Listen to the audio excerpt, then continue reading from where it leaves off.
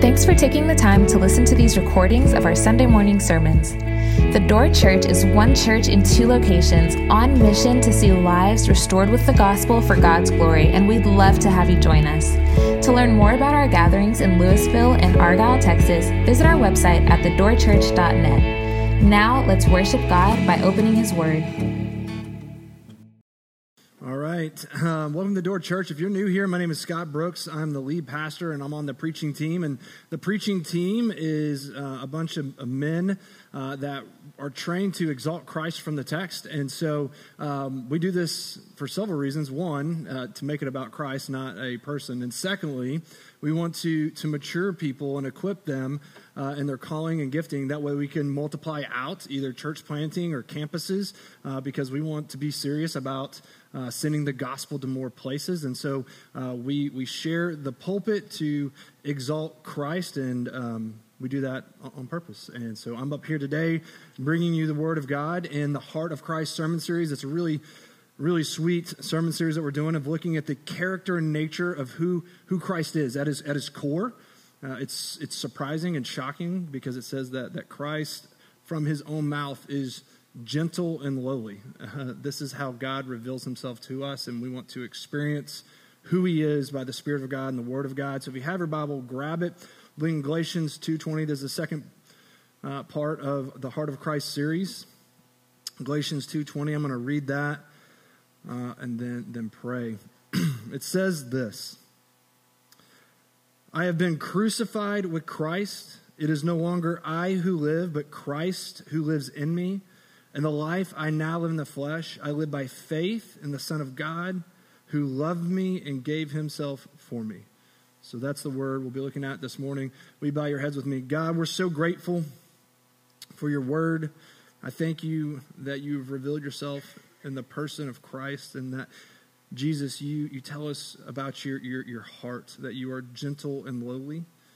I pray that we would experience that love this morning. I pray that we would live from that revelation and experience from the heart of Christ, God, that we'd experience just you through your word. We need more of your love this morning to experience, to be understand it. So I just pray that by the Spirit of God, you would bring truth into our minds and hearts and help us battle lies that we believe, and that we walk more in light of Jesus. We ask that in his name. Amen. The sermon title this morning, if you're keeping notes, is Living from the Heart of Christ. Living from the Heart of Christ. We'll keep coming back to that saying, living from the heart of Christ. So we are in the church, if you will. So we're in a building, if you didn't know that or not. And there's always two groups of people in the church, in this facility, and they look pretty similar to some degrees. Like I know that some degree that you're willing to hear a sermon. Why? Because you're here.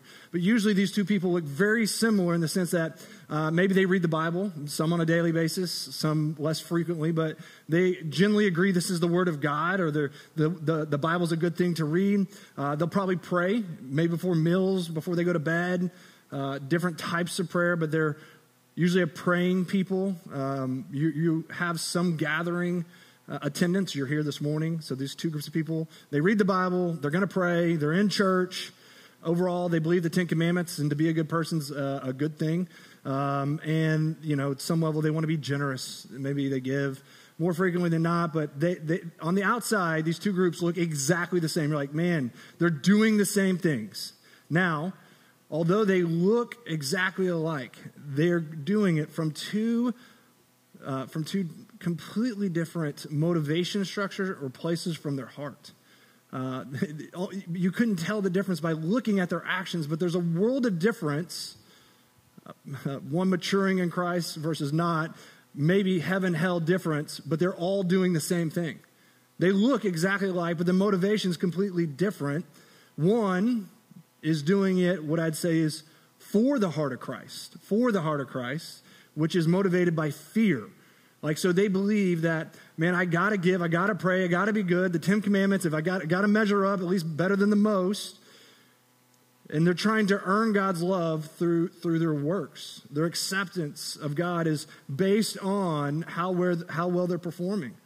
They're going to be okay depending on how they're measuring up. Now, this is fear-based motivation. It looks like Christianity, but it's a false Christianity. It looks like they're doing everything right, but they're living for the heart of Christ, not from it.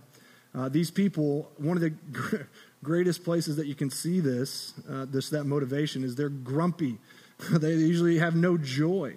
This Christianity is one of begrudging submission. I don't want to, but I have to. If I don't, God's going to get me. It's one of anxiety, nervousness, scoreboarding. Well, I did this, so I can do this. You're keeping a ledger. And this is all about living for the heart of Christ, doing all the right things, seemingly. The other one's living from the heart of Christ. And this is motivated by a joyful response to Jesus' revelation of himself, that he is gentle and lowly in heart. Those who come to him find rest. It's motivated by grace. In this Christianity, they're doing all the same things, but it's motivated not by begrudging submission, but of joy. The marks of this Christianity, which is from the heart of Christ, is rest. It's rest. It's wholeness, this idea of shalom. And the reason why I'm saying there's two groups in here, and we all, to some degree, may be in those categories, but that's a diagnostic. As I say those things, would you say I'm living for the heart of Christ? I'm trying to earn, and I have anxiety, and I'm fearful, and I'm grumpy, or I'm living from the heart of Christ. So it's a joyful obedience and wholeness and rest coming from who Christ is and what he's done for us. See, this is a good diagnostics because if you are just doing the right things, motivated out of fearful heart, you're either A, not a Christ follower. Like you've never started the Christian faith. Why? Because you're still basing the Christian faith on your performance, and that's not Christianity. Or number two, you are an immature Christian, and by God's grace, these are both good news because the grace of God wants to be applied to you this morning, not to live for the heart of Christ, but from it. This is how not only you begin Christianity, so I'll challenge you there. Have you started from what Christ says Christianity is? And this is how you grow. To live from the heart of Christ. What would you say you're doing? Now, Galatians is one of my favorite books in Scripture because it's just going continually just to preach the gospel of Jesus Christ. What I mean by that is it's going to continually to remind us that we live from the heart of Christ. It's my favorite book because it just keeps going back to the doctrine of justification by faith alone and Christ alone. That the idea is you never graduate away from grace, that we need Jesus not sometimes but all the time. This is the book of Galatians. And now what's interesting about Galatians, it talks about how you become a believer. It's that we have to admit that we're sinners, that we fall short of the glory of God. The wages of sin is death, but Jesus is the good news. We're not the good news. We didn't earn anything. We didn't perform anything, but Jesus. So we live from his life, death, burial, resurrection, his victory, what he's earned from us. That's where we live from. And what's interesting about Galatians, it's written to already Christians. So it's emphasizing you need Jesus or justification by faith alone and Christ alone. But it's going to re-emphasize that to who? People who already know Jesus. So it's preaching the gospel to already Christians. So it says this in Galatians 3, which is helpful 1 through 3, about living from the heart of Christ. Oh, foolish Galatians. So Paul's writing to the Galatians like, someone has fooled you. You're believing something that's false. Who has bewitched you? There's a bait and switch that is happening. It was before your eyes that Jesus Christ was publicly portrayed as crucified. I like that. It's one of my favorite verses. Because if you know your Bible, the Galatians weren't there to witness the crucifixion of Christ. So what is it being said?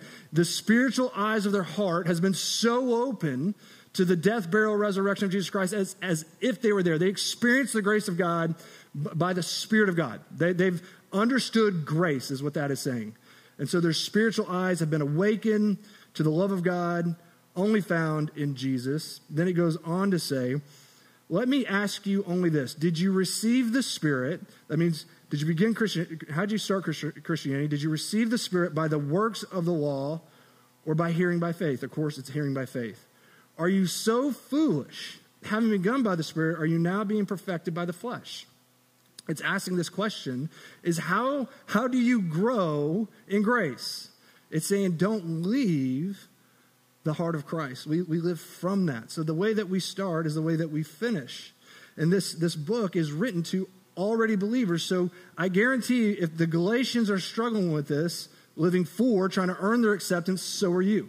And we got to battle this with the truth of Jesus Christ, the good news of Jesus Christ. Now, that's the context of the book of Galatians. But the central message of Galatians is that God's grace and love is not only the gateway, that's the entrance. How do you begin Christianity? It's through Christ alone, by faith alone. But it's also the pathway, the way that you grow. So the way that you start is the way that you grow. That's how you mature in the Christian life. It's just not the ABCs, but it's the A to Z. We got to keep coming back to the gospel. There's a false belief that the Galatians believe, and I guarantee that we believe on some level, that the Spirit of God, I hope, just illuminates the beauty of Christ this morning to you, that we believe that that God's love is strengthened. God's love for us is strengthened by our obedience. We have a chronic tendency as the Galatians to keep thinking like, if I obey, it's actually strengthening God's love for me, which is that's false. That's untrue, but we all believe that to a certain degree, which is living for Christ, not from the heart of Christ. So what I want to do is we have to define the relations. How do we begin as a Christian? And then how do we grow as a Christian? And I'm going to argue it's living from the heart of Christ.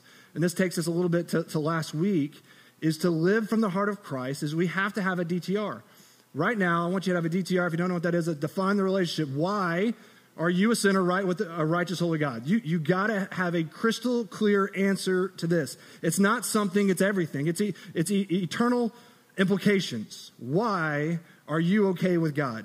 See, we have to understand the basis of our relationship with God is Christ alone. I'm going to say it again. The basis that we have with God is through Christ alone. Not Christ and something else. It's simply Christ alone. If that's not how you've started, man, you're not a Christian. And I'm going to lovingly tell you that because I want you to come under what it means to be a child of God simply by Jesus Christ. It says this in Galatians 2, verses 15 and 16, that we are made right with the righteous holy God by Christ alone. We ourselves are Jews by birth and not Gentile sinners, yet we know that a person, listen, is not justified by works of the law, but through faith in Jesus Christ.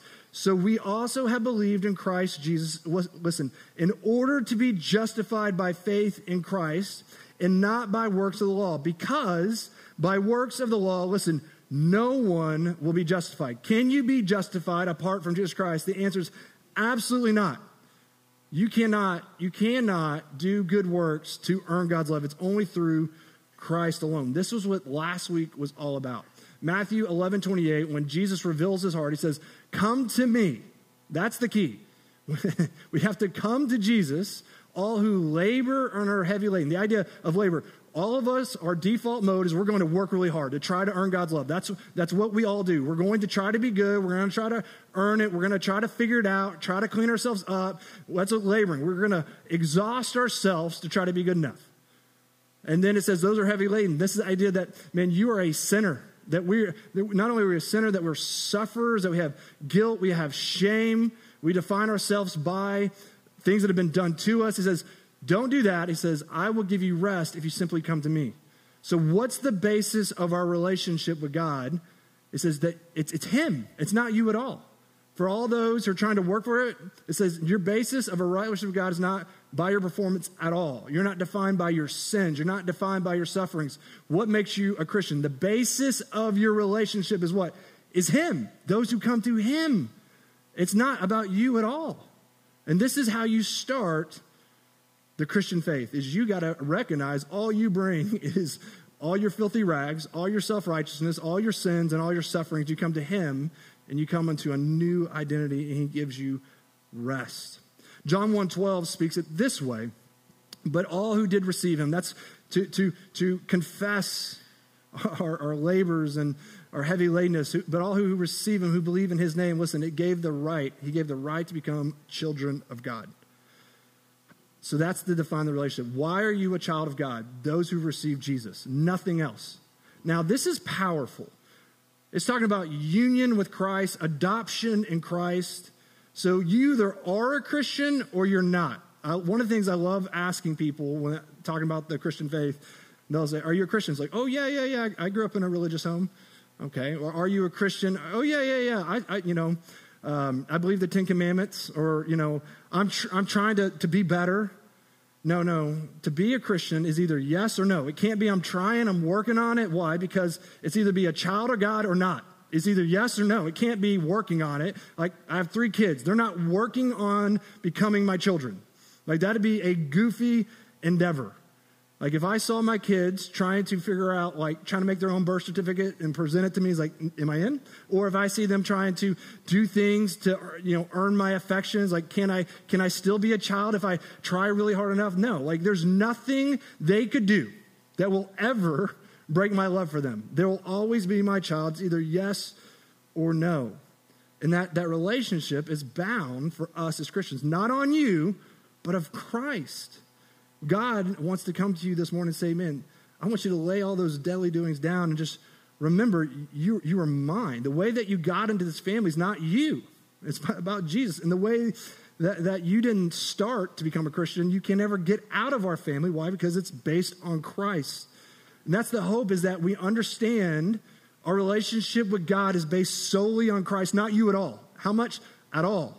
And that we would live from the heart of Christ, knowing that our relationship is settled, knowing it's irreversible.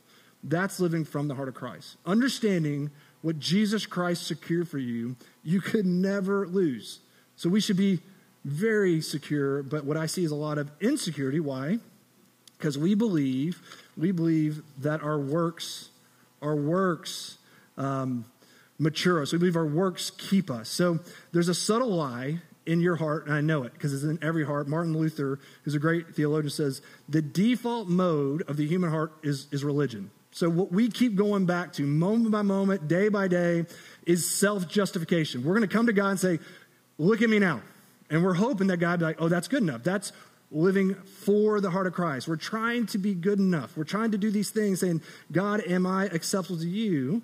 That's how we all go back to. That's our natural mind. That's not the Spirit of God. That's our natural mind, that we're going to try to earn God's love. And man, I struggled with this greatly. I mean, if I had to give a poll of how many times I asked Jesus in my heart as a kid, it'd be like maybe 10,000 times. And the reason why is because I was always coming to Jesus as a second chance, not a savior. Is this because Jesus, I just need a little bit more grace, and then I got it. I'm going to keep it this time. And the problem is, I'd stink over the week. It's like, well, this time, God, just wipe it clean, and then I got it. But that never worked. Why? Because who was I relying on for my salvation? Me. Am I a savior? No. It's when you come to Jesus, his finished work, it's settled. Jesus is not a second chance. He's our Savior. There's nothing that I have to do to earn it. Now, that is hard for us to believe. And it's hard for me to believe. I got to preach the gospel. Sometimes, just so you know, I preach the gospel to you by God's grace. I'm always preaching to me because my heart is always unsettled to a certain degree, that I have unbelief in my own heart. And I'm so grateful that this is true. So another way to look at this is that Jesus has earned my acceptance. He has earned God's love that can never be shaken or moved. Now, we don't understand this because everything else in life is about performance. If you measure up, you're good. So I gave an illustration that I'll clarify. It's always a benefit coming to the second gathering. It'll be better this time. When I was younger, I was on a really good team. We were really good at baseball. We got beat like twice in like 10 years. I don't know. We were really good.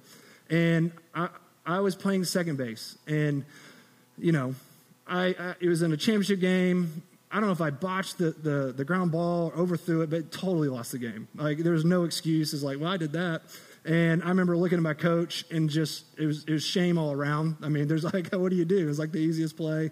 And my point there is I felt condemned, and I almost got worse Because in my mind, like, I know, like, I lost the game, and I'm looking at coach, he knows I lost the game, and now I'm insecure about my position. So now, on every other play that's hit to me, I'm always worried if I'm going to make the play or not, if I'm coming in or out of the game. Why? Because I felt very insecure about my performance, and I was wondering if I'm in or out, which is a natural mind. It only made me worse. Like, it continually got worse and worse and worse. Eventually, like, I want to take myself out. The illustration that I want to bring in is, yes, that's kind of God as your boss, but my dad's love never wavered. It's not like he loved me and accepted me depending on if I made the throw or not. He's always in my corner. He's for me. And so if we can understand God's love, it actually makes us stronger and more obedient because it's not wavering on our performance. It actually is a very helpful thing. So another thing that may help you is daddy ball. I don't coach my kids because daddy ball is the real thing. And as they're younger, it's even greater. It's like, so if you don't know what daddy ball is, usually that means their dad's the coach. What that means is their son's going to play no matter what. That's kind of what we have with God. Like, we're so secure, even though we're not probably the best, like, we're going to play. Why? Because we have that relationship. We're in the game. Like, God's love is so founded upon us that he is all in despite our performance, and that approval will actually yield to maturity. That approval will actually yield to sanctification or growth in Christ. See, this is the truth of Christ, that God's love has been earned for us perfectly in Jesus. It can never be moved. But Galatians 3:10 here in the text tells us what we all do. This default mode of the human heart is self-justification. For all who rely on works of the law are under a curse. Our tendency is always to rely on the works of the law, which yields a curse. We leave the good news of Jesus Christ, and we try to start earning God's love by our performance, and that yields to be a curse.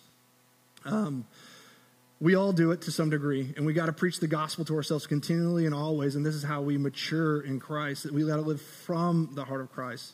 But this is living for the heart of Christ, thinking that you can do something to add to God's love to you, to strengthen it. And it's a false gospel. That's a lie of Satan. It actually moves you away from experiencing God's love. So if we're relying on the law, it's under a curse. Some of us do pretty well. Like, well, I'm a good person. I keep the 10 Commandments, and you think that your performance, listen, is going to manipulate God to giving you the life that you want. That is a false gospel. You're relying on your own efforts to turn God's hand towards you, that you think God, in some way of your right living, could owe you. That's a false belief. You think that there's some performance that you could or could not do that would earn his love for you. That's a false gospel. What this yields is, if you are relying on your works and by some miraculous chance that you think you're living up to it, you know what that yields is a proud heart. The anti-fruit of the Spirit is a proud heart. If you want to know you're not walking with Jesus, do you look down upon people? That's full of self and not Christ. If you ever have a better than spirit, you know your work, you're relying on the law. And then furthermore, if you're relying on the law, eventually, it's not if but when, you will fall flat on your face. Usually when someone comes to Christ, like, man, I praise God. You're in Christ. You're forgiven. And I'm going to tell you, because, there's a spiritual high. It's like, no, I'm going to be perfect forever. It's like, you're not. And I don't want you to fall on your face, but you're going to fall. You're going to slip back into a sin pattern. You're going to struggle. And I need you to hear me. God's not going to be mad at you. Why? Because it's been paid in full by the precious blood of Jesus Christ. When we rely on our performance, we think that God is mad at us, that he's angry at us, that he'll condemn us, that God wouldn't love, God's love's going to run out on me. This is a false belief that comes from relying on your self-righteousness, relying on works. A good diagnostic for this is when you sin, not if, but when you sin and you struggle, where do you run to? Do you run to Jesus or do you run away from him? Do you have to think you have to put yourself in timeout and punish yourself? That just shows you that you're not relying on the grace of God, that you're living for Christ and not from him. So let's get down into Galatians 2:20, living from the heart of Christ, living from the heart of Christ. It says this, I have been crucified with Christ. It is no longer I who live, but Christ who lives in me. In the life I now live in the flesh, listen, I live by faith in the Son of God who loved me and gave himself for me. This should be the banner of truth that we live our life. From the love of God, from the heart of Christ. We have a God who loved me, so loved me and gave his life for me. So this is what's been preaching to me all week. When I sin, not if, but when I sin, and I do it more than I like to admit. And, I get frustrated. And I believe that God's love lessens for me when I sin. And that is false. It's like clouds on a rainy day. That does no less mute or take out the sun than does our sin. I may not be seeing the sun behind the clouds, but the sun is still shining. It's not sniffing out the source of that light. I may not be experiencing God's love when I sin, but it's there. The grace is there, and we have to look past our sin to the love of God. See, really the sin underneath the sin is not actually believing the grace of God.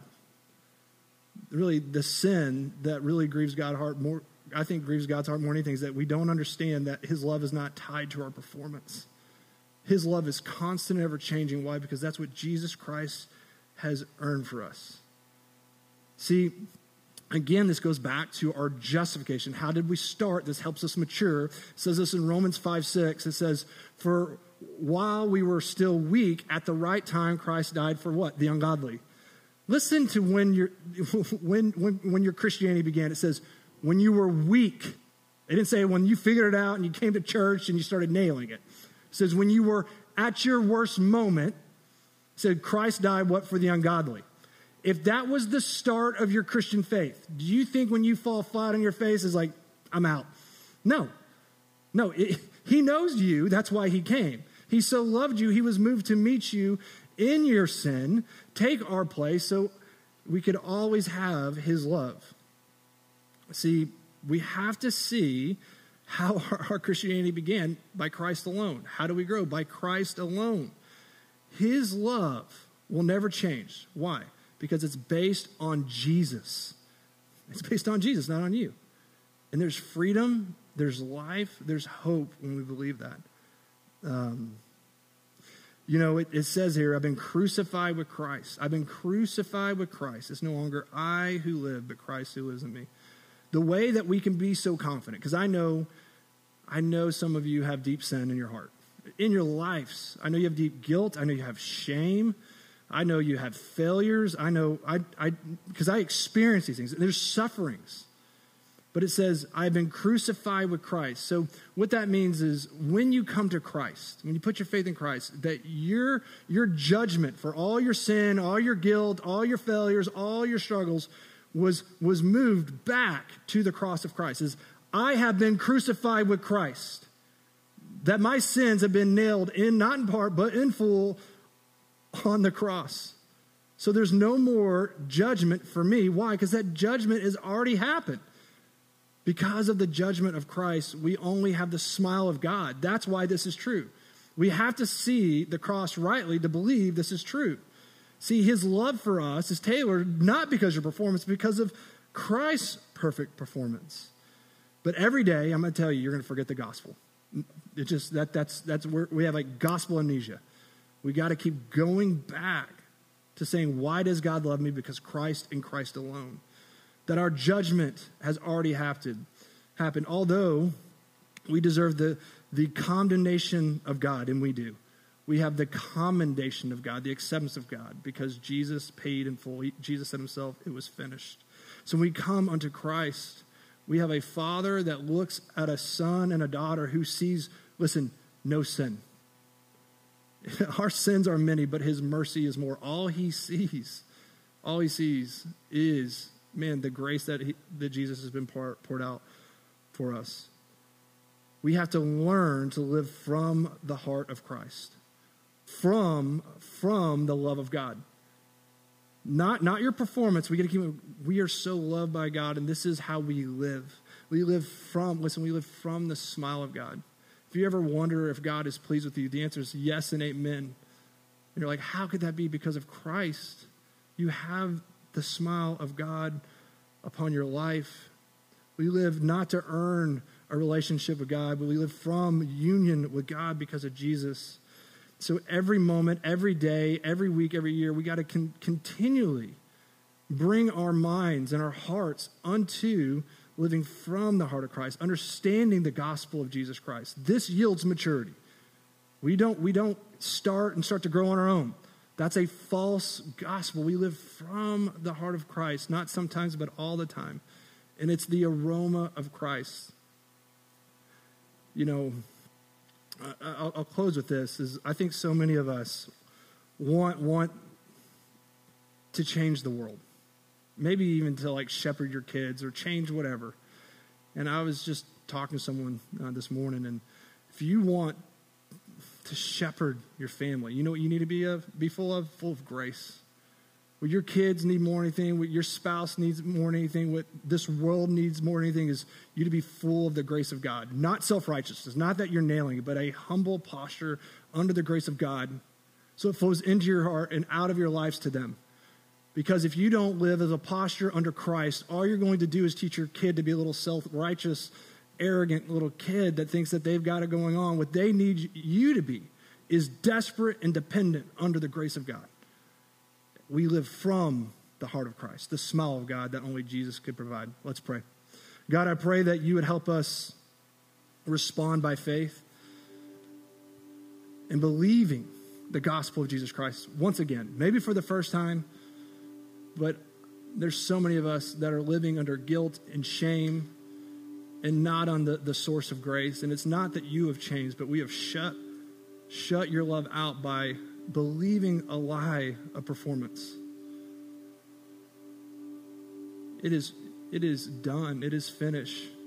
Your love is secure. Help us experience your grace once again. That you'd move the storm clouds of sin out of our life by your Spirit and believe there's a constant source of love founded upon Jesus and Jesus alone.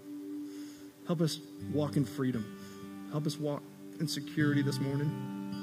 God, we're so desperate for you all the time. All the time. I pray that you would just flood this place and particularly our hearts with your spirit of joy and gratitude and worship. We ask that in Jesus' name. Amen.